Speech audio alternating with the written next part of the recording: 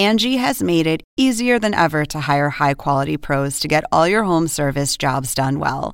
Just bring them your project online or with the Angie app, answer a few questions, and Angie will connect you with local pros who match your specific needs. Or book a service instantly at an upfront price. So join the millions of homeowners who use Angie to care for their homes and get your next home service job done well. Download the free Angie mobile app today or visit Angie.com. That's ANGI.com.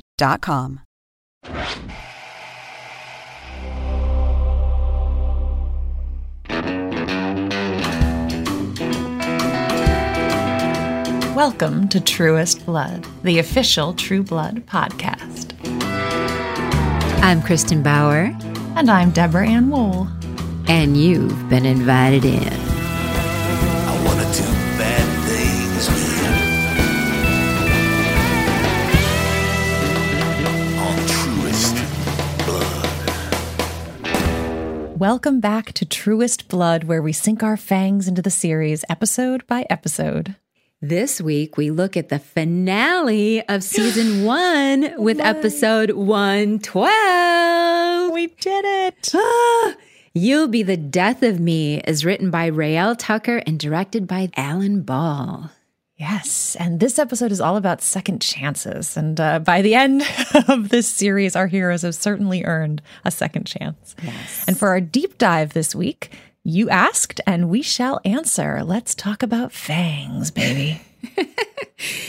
And it's so amazing. We were lucky enough to sit with the one and only Alan Ball, director, writer, and creator of True Blood. And he shared the ins and outs of creating the series and his artistic process. I just feel so lucky, and it was unforgettable. So let's get started. This week on True Blood.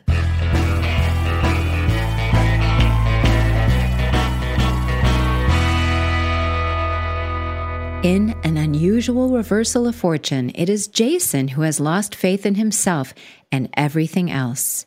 From his jail cell, he gives away all his things and contemplates a world without him.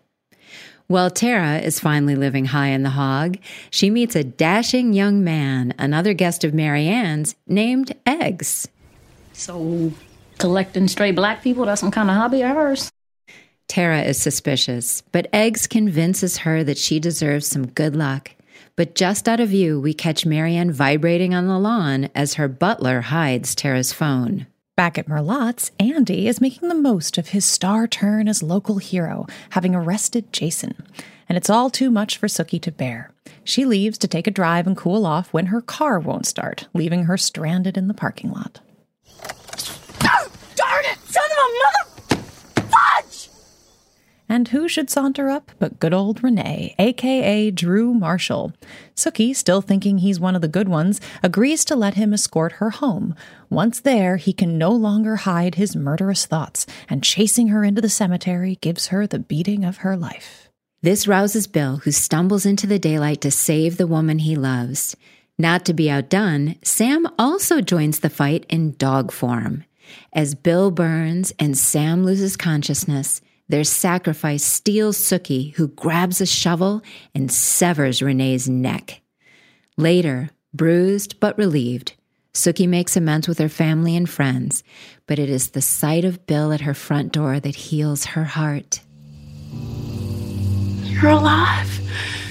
Well, technically, no. But I am healed. She invites him into her home and into her arms. 2 weeks later. All seems well. Life is almost normal again for Sookie. Vampire marriages are legally recognized in Vermont. Tara is thriving, and Jason has found religion. But it's not all roses for everyone.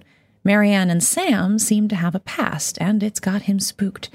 And it turns out not even Eric and Pam could handle Bill's progeny and leave her for him to deal with. There are favors and there are favors. She is extremely annoying.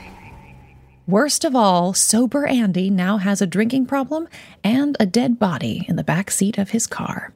Lafayette was attacked earlier, and that sure does look like his nail polish.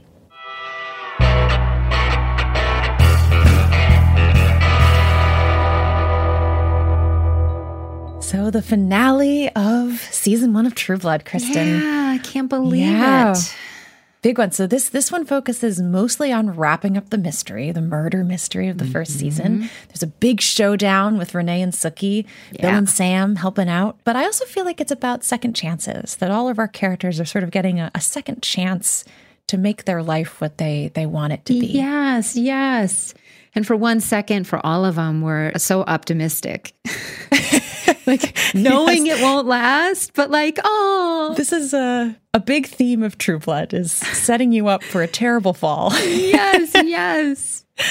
So yeah, I mean, I think we can start with talking about Jason. Poor Jason. He starts at just about, the lowest place in his life. He's sitting in jail thinking he's a murderer. Convinced thinking he may have murdered his own grandmother. Oh, the poor guy. He really does fall off the self-esteem bandwagon there. Yes. Yes. Well, it's a reminder again of how insecure Jason really is. You know, for the, BMOC cool guy in Shreveport, in Bon Temps. Yeah. He has all the same insecurities that everyone else has. But yeah, so he's convinced himself that he's guilty. But then by the end, once he's proven innocent, he quite literally gets a second chance at life because he was thinking about killing himself, he admits to Sookie. I know. But unfortunately, what seems to pull him back out of this is the Fellowship of the Sun, which is this extreme religious community that is... heaven sent, hell bent, one or both or neither. Or both. We're going to see eradicating next season. vampires. Yes. Yeah. It brings so much deliciousness because we've got Michael McMillan, we've got Anna Camp coming up. Yes, 2 of my favorite people. My favorite people. We get to actually meet Steve Newland, played just with voracious intensity, pleasantness by Michael McMillan. I couldn't love them more. For God has given us the ultimate weapon, the ultimate salvation, the Son. He's so good. Michael McMillan is just funny in person, funny on screen. He's a genius. And some of my favorite days on set were working with Michael. Me too. I just enjoyed every single second of his company. He's so good. Yeah. And, this is a character, it's archetypal, right? As soon as it's on the page, we kind of know who this person is. Yeah. But Michael brings a freshness to it. Oh, you guys are going to love him. Yeah. And aliveness. It's just incredible. He's such a skilled actor. He has a podcast about acting. He's just an amazing guy. Yes. So in contrast to Jason, who kind of goes from his lowest point, to salvation, Tara sort of starts in a higher point. She had her low point last episode, but now she's sort of contemplating whether this is a second chance, whether this is a trick. Again, Tara is too smart, really, to be manipulated easily, unlike Jason, who sort of falls behind the next strong personality who steps in front of him. She's really questioning whether Marianne is for real, whether all this is for real. Yeah. My mama, when she thought something was too good to be true, she'd say Satan in a Sunday hat. That's exactly what this is. So she knows, she senses it, the audience senses it, but she can't help but be sucked in. I mean, the buffet. She does the cannonball in the swimming pool. Right? It's heartbreaking. I'm heartbreaking. Seeing Tara spoiled the way she deserves to be is so lovely. And I'm so angry at the writers. No. Because I know they're going to take it all away from us. Oh, I know. And I keep thinking of Sweet Charlene and Sweet Al and how they're like, the type of people they want to surround themselves with are not the type of people they want to see on screen. Yes. And we all agree, but it is excruciating. Oh, you want good things for everything Tara has been through. We want good things for her so badly. And a boyfriend who respects her and a mother figure who's going to care for her and support her. This positive look on life and self-esteem. Yep. You know, she seems healthier than we've ever seen her before. Yeah, she really is glowing. What is Sookie says? It looks like she's been lit up from within. And she's so happy, and she's got on eyeshadow and wearing different colors. And I know it's excruciating. And Michelle Forbes is just delicious. Okay. Absolutely She's delicious. So good. We get sucked in. Yes. It's impossible to resist her, even when she does these masterful turns. Ooh. And we see, oh no. And the perfect example is when, shock and awe, Sam recognizes her. Yeah. What the hell are you doing here? Do you think I wasn't going to find you? You silly, silly dog. Oh, you silly dog. I mean, she just, as the actress, she's just relishing this dialogue. She's just so wonderful, and she's a friend, and I can't wait to talk to her. And you need someone like her in a role like this, someone who's gonna just lap up every drop of this writing. She's another genius. And then we have Sookie and Bill. Yeah. And I think, they get a second chance at love this episode. Yeah. Oh, I got weepy. After everything they've been through. Yes. And it's just so romantic. The writer's it's just, he's willing to die for her. And then he shows up and he's not dead. And then, oh my God. It's really interesting because we have this big showdown with Sookie and Renee. And I like that both Sookie and Sam sort of simultaneously using their gifts, figure it out. Yeah. So it's them as working as a team apart, kind of come together. And then Bill sunwalks for Sookie. Yeah. And after the betrayal that she had felt and the doubts that she'd been feeling, she needed to see that from him. Not that to see him die, but to see him put her first in some way. Yeah, know who he really is, because she was really doubting, like, who is this man? And then there's this really interesting moment, because I appreciate that Sookie gets her first kill in this episode. So we're going to score 1 for the decapitation tracker. We're going to see how many first decapitation. How many heads are severed. Yep, there will first be decapitation, more. season 1, episode 12. So I appreciate that she gets that kill, but it's interesting because there's this moment when Bill looks at her and says her name that seems to snap her out of her stupor, because Renee's really beat her bad. Yeah. And as I'm watching that, I'm like, what is that moment? Like, what were they going for? Is it magic? Is it, telepathy? Anyway, so I found my old script. And here's what the stage direction says for that moment. Fascinating. Bill drops to his knees, too weak to go on. We suddenly push rapidly in on his eyes, sparkling blue in his blistered, smoking face, filled with an unwavering intensity. Close on Sookie's eyes, popping open as if Bill willed them open. She painfully turns her head, searching for him. Instead, she sees Renee. And it's true, his eyes just absolutely glow. Oh my God, I know, sparkling blue. Yes. Well, and the fact is, Rael would have known it was Stephen, would have known that he has intense, sparkling blue eyes. So I like that, the writing evolves as you know who you're writing for. Yes.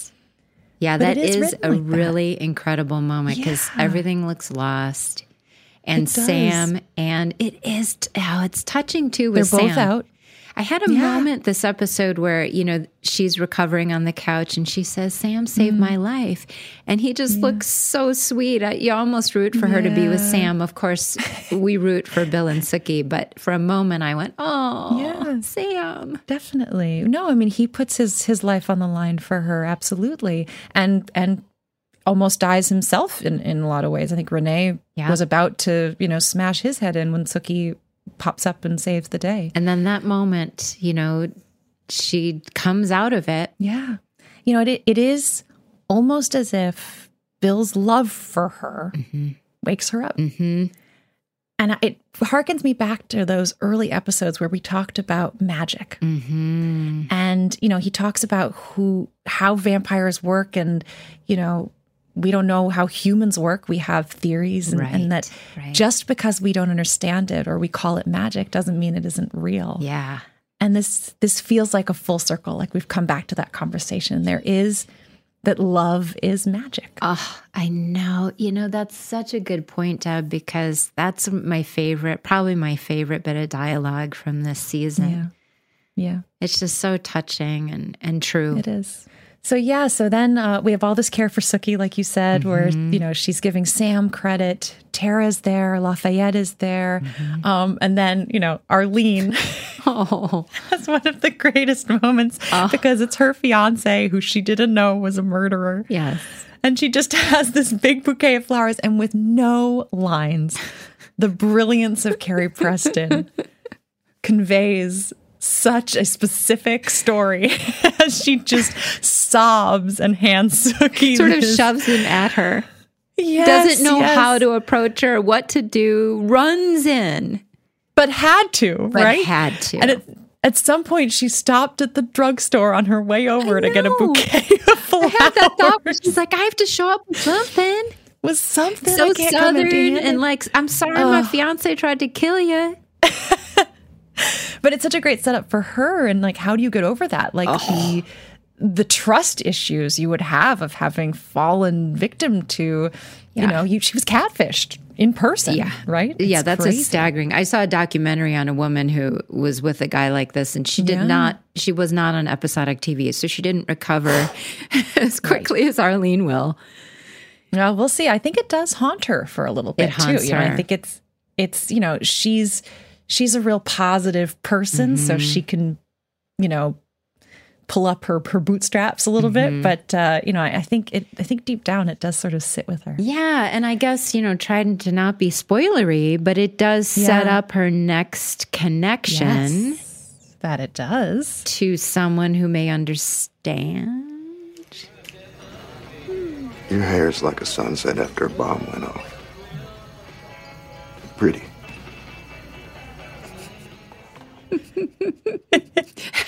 So that Todd Lowe just kills, is Terry Belfleur. He just kills every line. He has another line in this where, from his car window, he says, I've known a lot of killers. Jason's not a killer, but no one listens to me, but they should.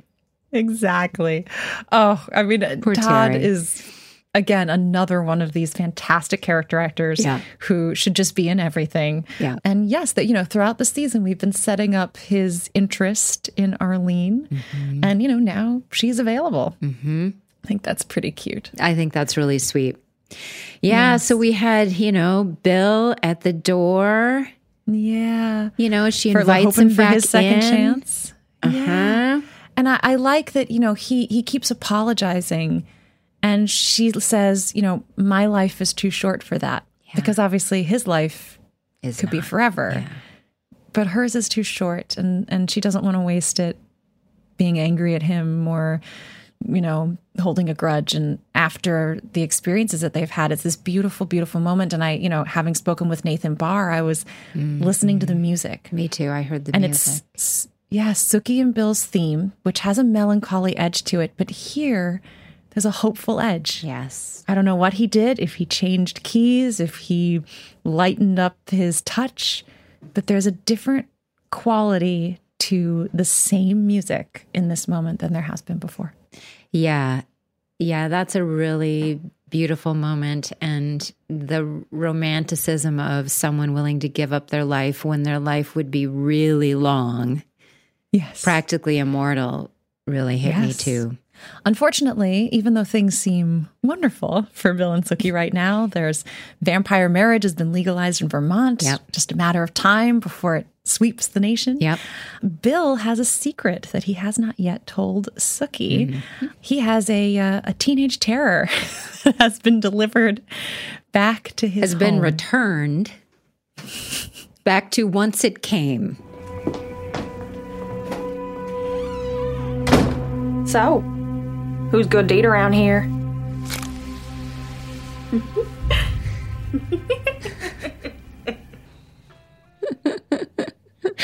My evil little laugh. I love everything about that. Your appearance, everything is completely transformed. It's so funny. Poor Bill. I mean, Poor to Bill. me, the best of these early Jessica Bills things, scenes are Steve's reactions. Yeah. He just hates everything about having to take care of Jessica. He is such a dad in that moment. He is very much so, not a very good dad, but yes, a dad. Yeah, exactly. Nonetheless. And it is sort of fun, thinking about how tough Pam and Eric are, that if they couldn't handle Jessica, Bill hasn't got a shot in hell. Yeah, that line is funny from Eric and Pam. Yes, I love that one so much. And now for a quick bite. Southernisms. Throughout the first season, the writers of True Blood have been sure to pepper the dialogue with witticisms worthy of a Louisiana hootenanny. We've gathered a few of our favorites. First, from this episode, we have a classic from Renee. It's hotter in here than hell on a Sunday. Second, a colorful example from Jason Stackhouse in episode 110. I think I might have had one too many beers last night. I feel like I've been shot at and missed, shit at and hit. And the third is particularly vivid and a personal favorite of mine. It's from Sookie in episode 107. It'd be easy to sneak up on them. If you think you can sneak up on a vampire, then y'all are dumber in the head than a hog is in the butt. I have no idea what that means, and it's fantastic. I know, I love it so much. I love how she really emphasizes butt. Very important. And there are so many more to come, and we'll be sure to point out our favorites, God willing, if the creek don't rise.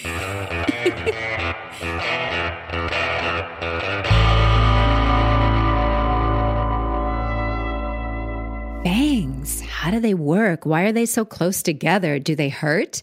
Well, it all starts with Dan Rebert and Todd Masters of Masters FX. And thanks to Trini McCrae for submitting that question. Someday we hope to speak with Dan and Todd and get all the juicy details. But for now, here are the Fang basics. The concept was unique, right? Yes, very unique. So Alan's vision was really about bringing vampires out of the supernatural and into nature. Mm-hmm. So they were looking at natural, animals and how fangs work. So a lot of different things were suggested and tested, but the one that won out was based on the structure of rattlesnake fangs. Mm-hmm. So the cool thing about rattlesnakes is that rather than their fangs like retracting back into their gums, they actually fold them flat against the roof of their mouth. Wow. Fascinating. So the idea of using that idea for the vampires, that they would pop out by kind of folding out from the back and then folding back in, is a really interesting one. It also means that unlike a canine structure, which would put your fangs on your canines, this brings them much closer together on the incisors, which is a really unique look for vampires, so far in pop culture. So they tried a bunch of different concepts? Yes. They must tried have, a bunch, right? And they literally made like mechanical working versions to see. Oh my gosh, how would you ever? They did make those? They made them. They were like with a little like air pressure button or whatever it was that it could actually flick the fangs in and out. And they kind of looked at like how that would work so that when they were folded back against the roof of the mouth, you would still see incisor teeth. So they're sort of capped on the front end, and then that rolls back into the gums as the fangs flick forward. I can't believe they tried to do that. That might have been something that like we had to have permanently installed until the show was canceled. Oh my goodness. I mean, absolutely insane. I think part of it was that they wanted something that they could then, when they were doing the CGI, sort of know what it was supposed to look like. So it was a way to give yourself a model so that your CGI could be better. Right. Which I've always really been impressed by the process on the show of having models to sort of base things off before you go all the way CGI. Yeah, I never thought of that. And of course they did that, right? That they went, they investigated many options. I mean, all I know is like I'd flown in from the Philippines and then I showed up at Masters FX completely delirious, and they made them for each of us. It's not cheap. They did a mold of our whole upper jaw. Mm-hmm. Just like you would do at the dentist. Yep, just like at the dentist. Same exact process. Mm-hmm. And then they made the teeth onto that form. Yes. And you got a hard pair and a soft pair because they're so sharp. Oh my goodness. Oh my goodness. If you were going to bite someone, you had to wear the soft ones. But the soft ones, if you tried to talk with them, would fly out of your mouth or half fly out. It was hilarious. Like across the room. Like a number of times when I had to like bite someone and then go to speak. And quite literally, I would, get away from me or something like that. And these teeth would just spew across the room along with spit and blood and all the other things that you were a really old vampire and your denture fangs were falling out. Exactly. And they are like dentures or a retainer in that they just kind of pop in over your natural incisors with a little thin strip of sort of gum colored material to hold them together. Yes. And hopefully that just kind of disappeared into your gum line. Yes. So it was hard to work with them. S's are especially hard to say with fangs. So hard. You'd get little sore spots on your lower gum from the sharp teeth. Yeah, and that was the thing that I talked about in a previous episode is how you and Steven are so good at talking in the fangs, and you both said you just have to take the pain. Yeah, you just and kind now of have to give I had in. Challenged you to a fang off. We both went and got our fangs. We have them right now. Deb has hers right there. I couldn't get mine off of the mold, and I broke. So I have one fang. Yes, but if we put these in and we both say Sookie Stackhouse, I'm wondering if now with one fang, I could beat you. You might do better than me. Oh boy. Yeah. I'm also out of practice. Okay, so here we go. Yeah. Sure. All right. Okay. They are now in. Can you tell the difference? Okay. So I have one fang in. Sookie Stackhouse. Sookie, I'm going to do it. God bless. One fang, Kristen. You can do this. I believe in you. Sookie Stackhouse. S's are the absolute most difficult to say. Even I'm starting to feel it. Sookie Stackhouse. See, you're still better and you have two fangs and I have one fang. You have to kind of, again, you have to just go, I know it's going to hurt and I enjoy it.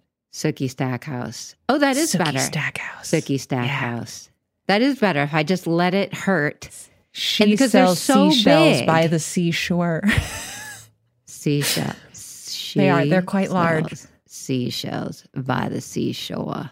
But part of it is I am a loud, brass teenager, so I can open my mouth wide and be very dramatic. But Pam would look too silly doing that. So I think it actually is more difficult for Pam. I'm going to take that. I think that's just your nice nature.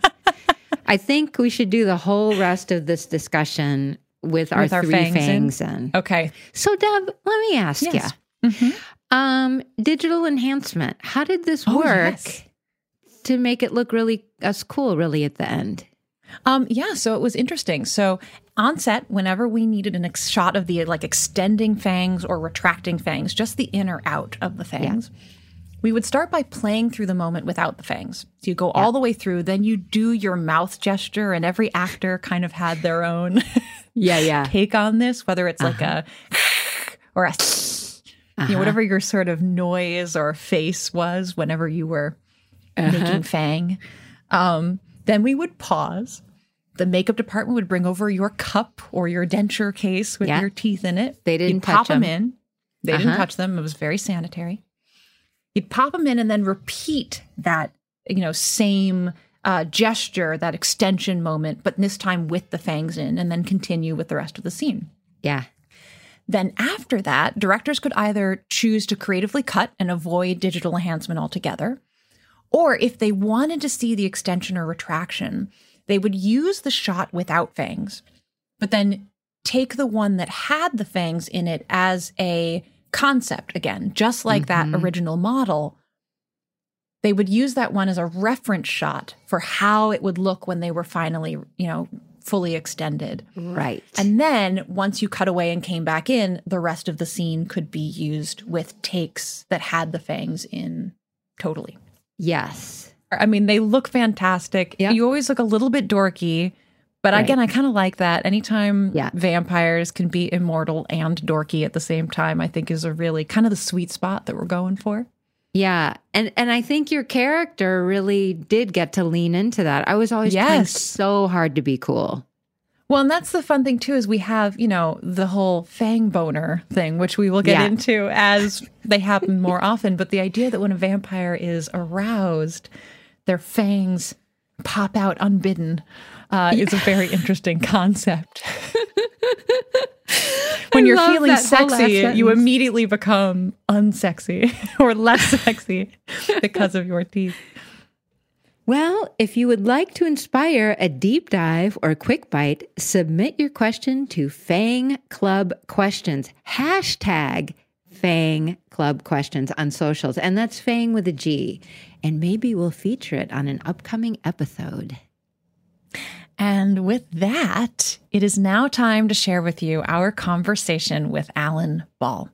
Now, this was the most anticipated interview of the season for us. I think we were both very nervous about it. But that's silly because Alan is just unwaveringly generous and insightful. And so, without further ado, Alan Ball.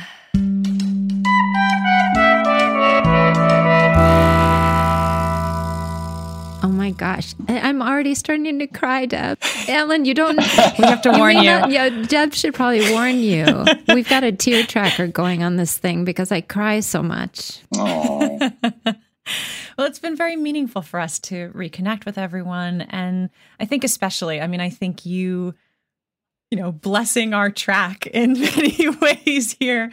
It means a lot to us. Yeah. Oh, it's my pleasure. It's very meaningful to me to reconnect. I feel like between COVID and just getting, turning into an old man, my life has gotten so weirdly isolated. Me too. And so it's very, very nice to connect with you guys and to see you. And you haven't changed a bit. Neither much of you, I have to say. Likewise. Yeah, likewise. Yeah. So, we've been just starting at the beginning with everybody, and I guess the beginning for you. And forgive us because we're probably going to have some new viewers to True Blood, so we have to ask some questions you've been asked a billion times. We'll try to ask them differently, but... Yeah, that's totally fine. So you were early for a dentist appointment and went strolling through the Barnes & Noble, which, by the way, that image of strolling through a Barnes & Noble is so wonderful. Because I think there's less and less Barnes & Nobles now. But I know. It was back in the day when it was huge. Yeah. It was like the size of a grocery store. Right. And I was just going, up and down the aisles. And I don't know what caught my eye about this little book. Called Dead Until Dark. And I picked it up and the tagline was, maybe having a vampire for a boyfriend wasn't such a good idea. I did not remember I thought that's funny. Yeah. And so I don't know what possessed me to buy it because it's not the kind of book that I would usually buy. But it wasn't a thick book. It was a little book. And I took it home, or maybe I started reading it in the dentist's office waiting room. I don't know, but I remember that I couldn't put it down, and I thought is it just fun? Why could I not put it down? Why couldn't you put it down? Yeah, I think it's just the world was so entertaining, and the characters were so felt so authentic because Charlene is from the South, and I'm a Southern boy myself, and so. A lot of times it drives me nuts when I see a movie or read a book and it's sort of like Hollywood Goes to the South and everybody's accents are way too big and overblown, or the book is like, this book feels like it was written by somebody who's never even been to the South. Right. But you guys know the books and Charlene, it was very clever and it was very funny. And it also was a real love story. And it also had this weird edge of like social criticism in terms of the way groups of people are disparaged and in a way that felt fresh and interesting. And I thought this would make a great show. And then there were only four books of hers published at that time. I think she ended up eventually writing 13. Yes. But at that time, there were only 4, and I went through them like crack. And I called my agent and I said, I think we should option these books if they're not optioned. And it turns out they were optioned for a movie, but it was about to run out because nothing had happened. There had been no movement, no traction, no anything. And so I had a conversation with Charlene. And I said, I think this would be a great TV series. I think it's too big for a movie. And she agreed, and she said, well, okay, I won't, because the people who had the original option wanted to renew it. And she said, well, I'm going to go with you. Yeah. And I wrote I wrote 3 scripts. I wrote the pilot and the second and third script and gave it to HBO, and they liked it. But they had another show in development at the time that was about vampires. Oh my gosh. And so I said, okay, well, I totally get that. And I'll just go somewhere else. And they were like, no, you can't go anywhere else. But they came around and they said, okay, let's make a pilot. Okay. In one interview, you said that HBO asked you something in the pitch about why this show or to do the show. And you said the terror of intimacy. You said you kind of pulled it out and we're like, whoa, where'd that come from? And I wondered if even for you, because we look at your successes and pretty much think you can do no wrong. But I wonder from your perspective, did you leave that meeting, or once they said it's a go, let's do it, did you think, can I pull this off? Like, what? This is a different world than I've done before. Yeah. The script had worked its way up through the higher level executives at HBO. And then Chris Albrecht, who was running original programming at the time and who had run original programming the whole time that 6 Feet Under was on the air, he called me and he said, okay, just in one sentence, what is this show about? Oh, man. No pressure. And I thought, and I said, the terrors of intimacy. That's brilliant. It was something that I just pulled out of my butt and didn't really, if I'd had to elaborate on it, it would have been a disaster. But it sort of worked for him, and he said, okay, all right, okay, we'll do the pilot. Oh my God. Well, and it's amazing because I feel like that's true. I feel like that is we brought it up the whole season about. For this podcast. We keep talking about the terrors of intimacy. Well, I can see how that is a pretty apt description of what it was, and maybe on some subconscious level, I knew that, but it really did feel like I was just grabbing at straws at the time. I think if we can start kind of in the beginning, we've been asking people about their casting and things like that. But we also know, you come from theater, I come from theater. So many of the writers that you've hired, the actors, everyone many seem to have this in common. And I guess we're curious if that was intentional, if there's just some thread that sort of pulls people together. Well, I don't want to make a big blanket statement. Sure. But I always find, in my experience, writers and actors who come out of theater have a set of tools that they use that allows them to play the beats of a scene or to write the beats of a scene. A lot of people who come into audition who don't have theater training, or they didn't go to, a theater training school or anything. They just happen to be beautiful or charismatic, and they can sort of say a line, and if you get enough coverage, you can cut together a performance that didn't really exist there intentionally from them. When you're running a television show, it's like you don't really have time to do that all the time. And so I have a tendency to respond to actors who know how to play the beats of a scene. And you'd be surprised how many actors come in and don't. Yes. No, I see it when I watch TV, and that there's sort of it's like a general shine. But when we've now watched season 1 5 times, at least. Oh my gosh. To do this. And we are continually blown away by the writing and every actor, how grounded it is with what they're doing, right? That specificity of choice. Yeah. And that the way you said that, play the beats of the scene. Yeah. That's it. Yeah. And I think, I know that in the writer's room, we tried really hard to keep things as grounded as possible. And we tried very hard. We had this sort of mantra of like, the supernatural is not something that's alien or unusual. It's almost like it's a deeper manifestation of nature. Yes, we were going to ask you about that.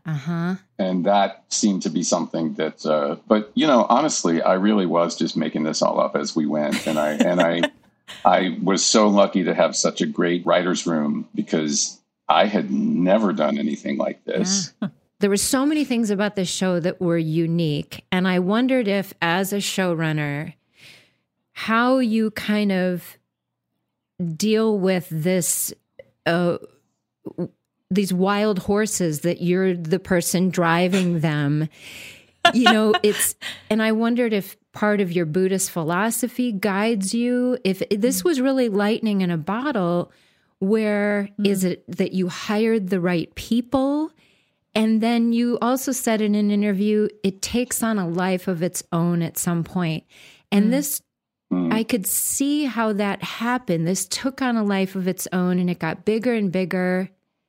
And we had 2 full crews running and it still worked and magic was made. Well, and Kristen, I love the way you put it in your notes. You said, like, how do you know when to hold the reins tighter and when do you know to loosen your grip? It's such a perfect way to sort of, thank you, Deb. You know, picture it. Yeah. I think one of my guiding principles in both running 6 Feet Under and True Blood, and even, you know, the other show that I ran for HBO that was really not successful at all. It was kind of universally loathed and reviled. Oh, no.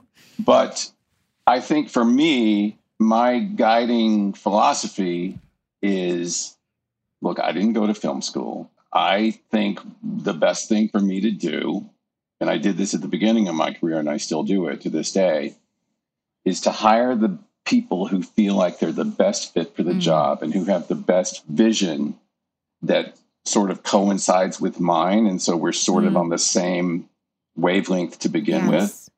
Hire the best people to do the, you know, department heads, actors, writers, and then get out of their way. When you have really smart, creative people working together and nobody's competing with each other and nobody's trying to win or that kind of stuff, there's so much creativity that it's just an embarrassment of riches. And it certainly doesn't always happen. It doesn't. But it did happen with True Blood. It did. Absolutely. When we heard that over and and over. over from the people we've spoken to, Alex Wu said the reason he took the job, or one of the reasons, was that in your meeting you said, I'd like to rewrite very little if I can. And he really appreciated that. And even Arbo, you know, special effects foreman, was like, he gave us time. Like, we could practice said we and got play, to get it and if right. it wasn't right, we got to do it again.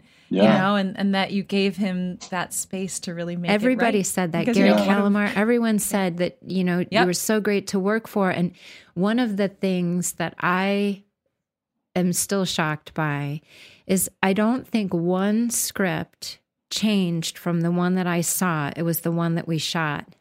And I'd never... well, not significantly. I never... I don't think one line of mine ever changed or went away. Gash in a sundress. I was like, I'm really going to get to say that? This is amazing. Really? You're going to cut that. I know you're going to cut that. I went to HBO and was like, please let me say that.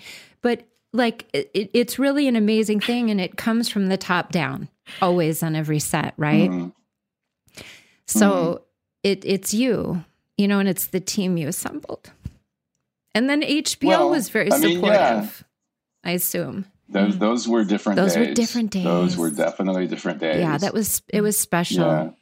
I mean, we spoke with Charlene about her conception of Sookie and how she was writing this and talked about how perfect people are very boring to her.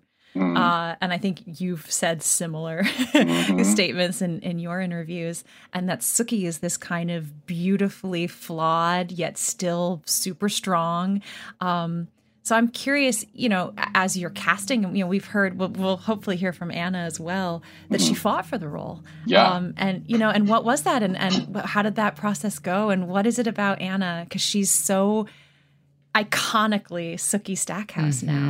And, what is it about her and filling the role, your leading lady? Well, first of all, I was so impressed that she saw this role and she was like, I want that. Yeah. Yeah. And she came in to read 4 times. Wow. I just think she has a quality that she's like a little more electrically connected to some sort of energy source that makes her a little fidgety, a little, there's like a sort of fluctuating energy that she has that to me felt like I could see that being there for someone who could hear other people's thoughts. Interesting. That she could never just relax and just be in the moment because she's always being invaded by other people's thoughts. And it just felt very real. When she came in, her hair was dark and she was very dressed in dark stuff and she was kind of goth and but she was totally there, 100% committed, open to taking any kind of suggestion I gave her. And it just seemed right. So special. Yeah. Did you always know that you would depart from the books at some point? By the time that we got to like the 3rd or 4th season, we were already running out of books. Oh, right. And I think at some point we just had to do that because they did it with Game of Thrones too, even though they followed an outline for a book that hasn't been published yet or something like that. I didn't always know that. I was thinking, I just like this show and this world and it seems like, I never know. I wrote the 6 Feet Under pilot and I just tried to open as many doors, that we could go through at later points in the life of the show, if possible. Now, when I'm pitching shows to networks, I have to write a whole network Bible and break down all the episodes. And it's like, really? Because I never did that. Right. I just wrote a pilot for 6 Feet Under and I wrote a pilot for True Blood. Right. And both of those, the network liked the pilots enough to greenlight the shows, but I don't think that would ever happen today. Yeah. And boy, it certainly worked to not know where you were going specifically in both instances. I still don't like to outline because I like for it to be a journey of discovery. Charlaine Harris. Now, having said that, I have tons of unfinished scripts that started off and I didn't have an outline and it certainly doesn't always lead to something, but I do like for it to be like, I do like to not know exactly where I'm going. But then, so what is the room then? I mean, when you're breaking a story or a season and you're working with other writers, if you're, how does that process go then? If you're just kind of, everything is open to you, especially maybe working from IP.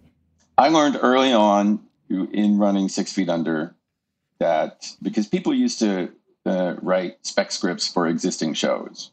Right. And I hired a writer who wrote a really great episode of The Sopranos. And I hired a guy who wrote a really great episode of The Practice. And then I discovered that they weren't necessarily the best writers for the show that we were doing. And so what I do when I'm hiring writers is I will only look at original work, meaning I will only look at spec pilots that they've written, screenplays. I've hired writers off a short story. And then if I'm intrigued by the material and the material feels like it's in the same world as sort of my voice in what will eventually become through all this collaboration, the voice of the show, I'll meet with them. And that's basically just that's just like a gut check. Yes. Am I getting any sense of crazy? Because writers are crazy. Sure. And I've worked in writers' rooms where there's been a couple of crazy people and they don't, neither 6 Feet Under or True Blood fall into that category. But you're going to end up spending more time with these people than you spend with your family. Right.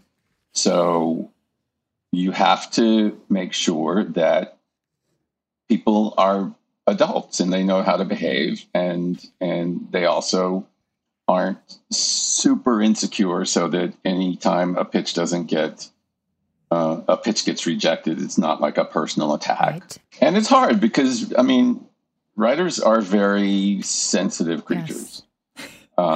We wouldn't know that as actors. We're very tough. I was going to say, like, writers and actors, we're very similar in a lot of ways.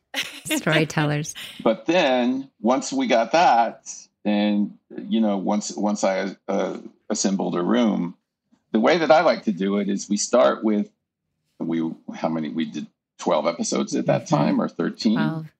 And 12. There would be 12 or 13 columns. Each major character would have a specific color of dry erase marker ink.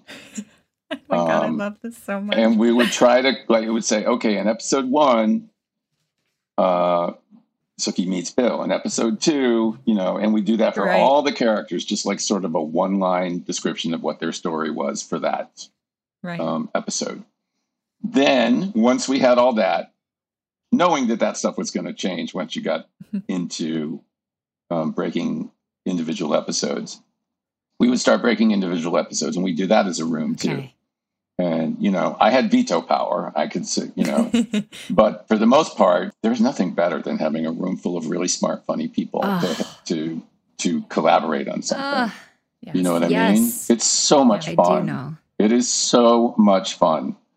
Well, I have a question about, sort of the pushing the boundaries and the limits and things like that. And there's the one half of it, which is, the sex and the blood and the violence. And was there a barometer for that, or was it just sort of the more the merrier?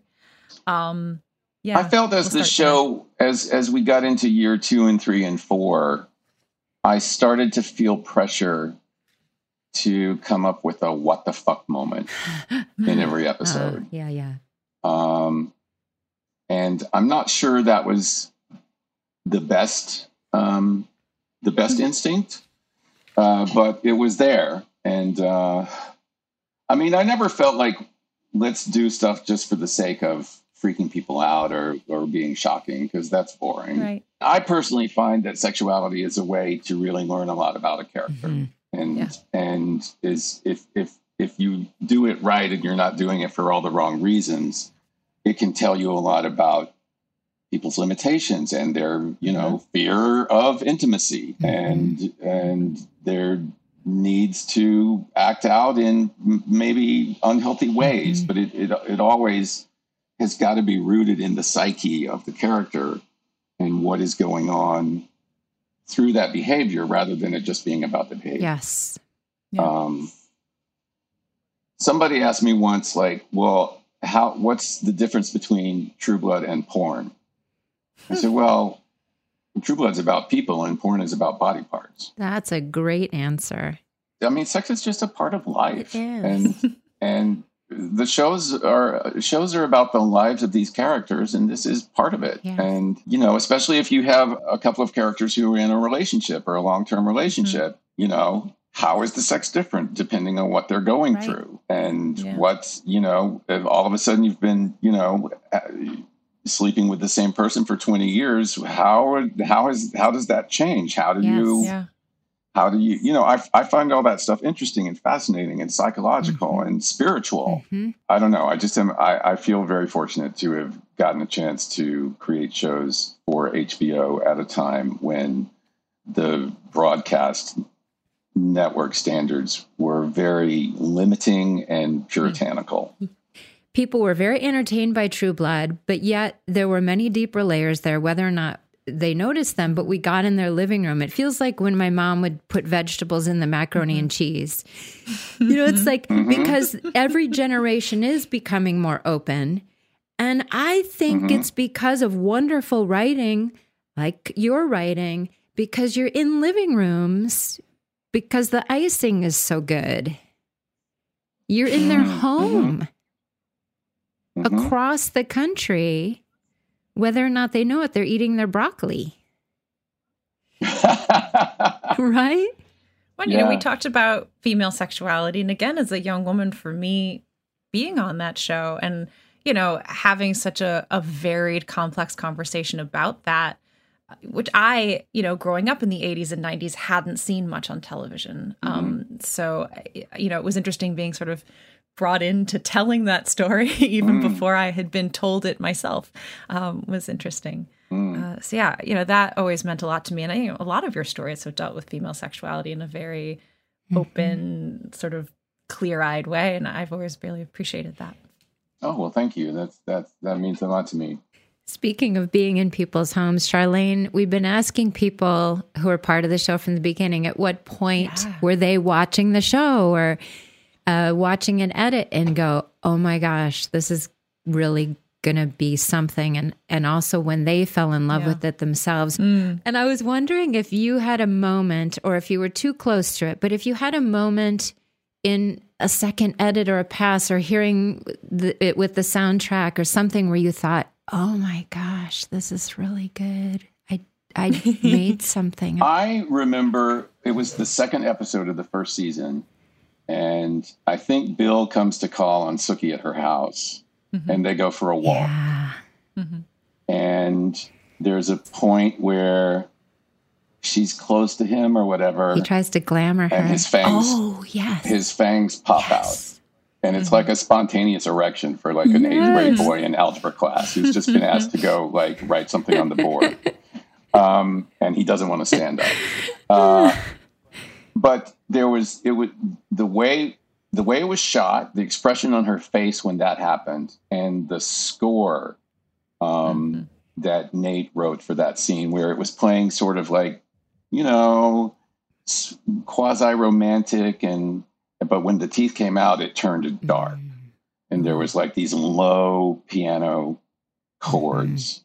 And I remember thinking, that's really good. Yeah. So for me, it was episode 2. That encapsulates a lot of the show too, that romance, but the danger. Yes. Yeah, that is so interesting. And so we love that sequence on that walk. I think it might also be where he tries to glamour her and she fakes it and says, and then she laughs. Yeah, it is. Yeah. And she laughs. I love that whole sequence. And I like also when he's like, you have to invite me in. And she's like, what? Like, you have to invite me in. She goes, that's so weird. That's so weird. I think he tells her that she can do that thing where it's like, I can't remember the word exactly, but I rescind your invitation. I rescind your invitation. Yes, exactly. Yeah. And he has to like walk backwards out of the door. Hilarious. Yes. Yeah, that was a good episode. That whole second episode was really good. It's so good. Well, part of what this podcast has done that I think has been really special, especially at least for me going through this, is remembering how spectacular these years were in our lives, how impactful they are. The number of people we've spoken to, Alan, who have said that this changed their life, not figuratively, shifted things for them in a significant way. And, I think all of us look to you. And, Kristen and I were a little nervous about this interview because we admire you so much. And thank you guys are so much. Grateful to you for providing this opportunity for us because it changed our lives. Yeah. Well, I'm so grateful to you guys for being so good and because, I was lucky enough that I cast the right people, but True Blood is not something that could have survived the really wrong cast. Right. Definitely. And I think you guys brought everything to it that it wanted and more. Yeah. And for me, it was a real joy to, get to play in this world populated by so many people who I really respected their talent and their discipline, and also it was just so much fun. It was fun. And everybody seemed to be having that at the same time. And it just doesn't get better than that. It does not get better than that.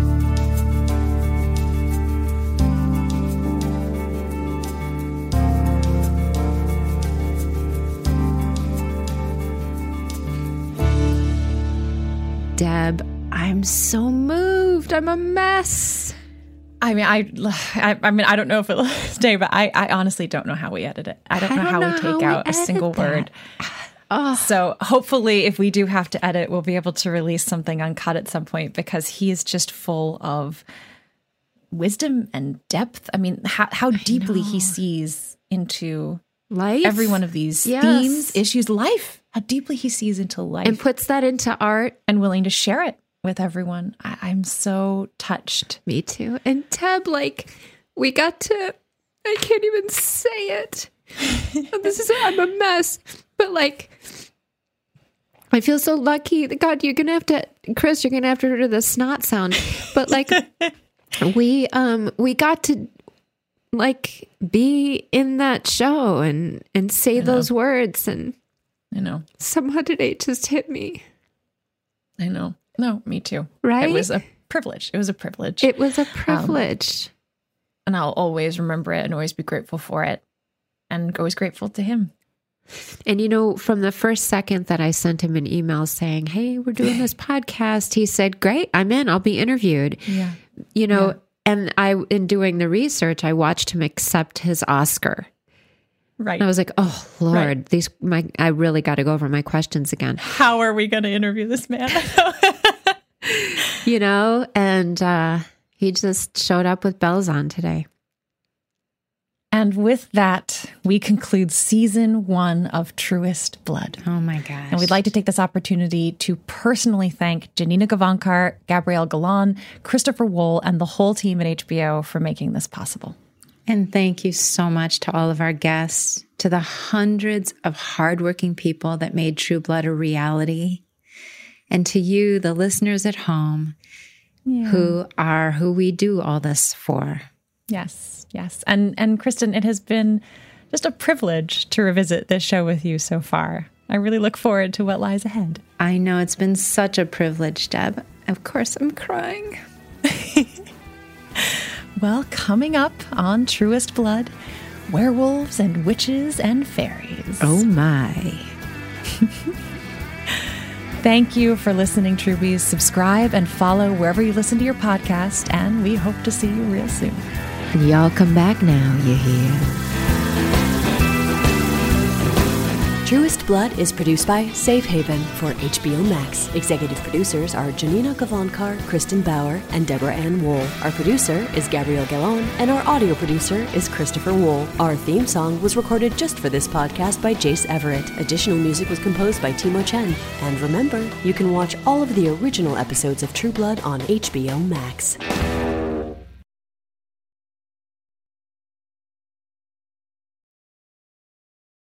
Hacks is coming back, and so is the official Hacks podcast. With us, your hosts. I'm Paul W. Downs. I'm Jen Statsky. And I'm Lucia Agnello. We're the creators and showrunners.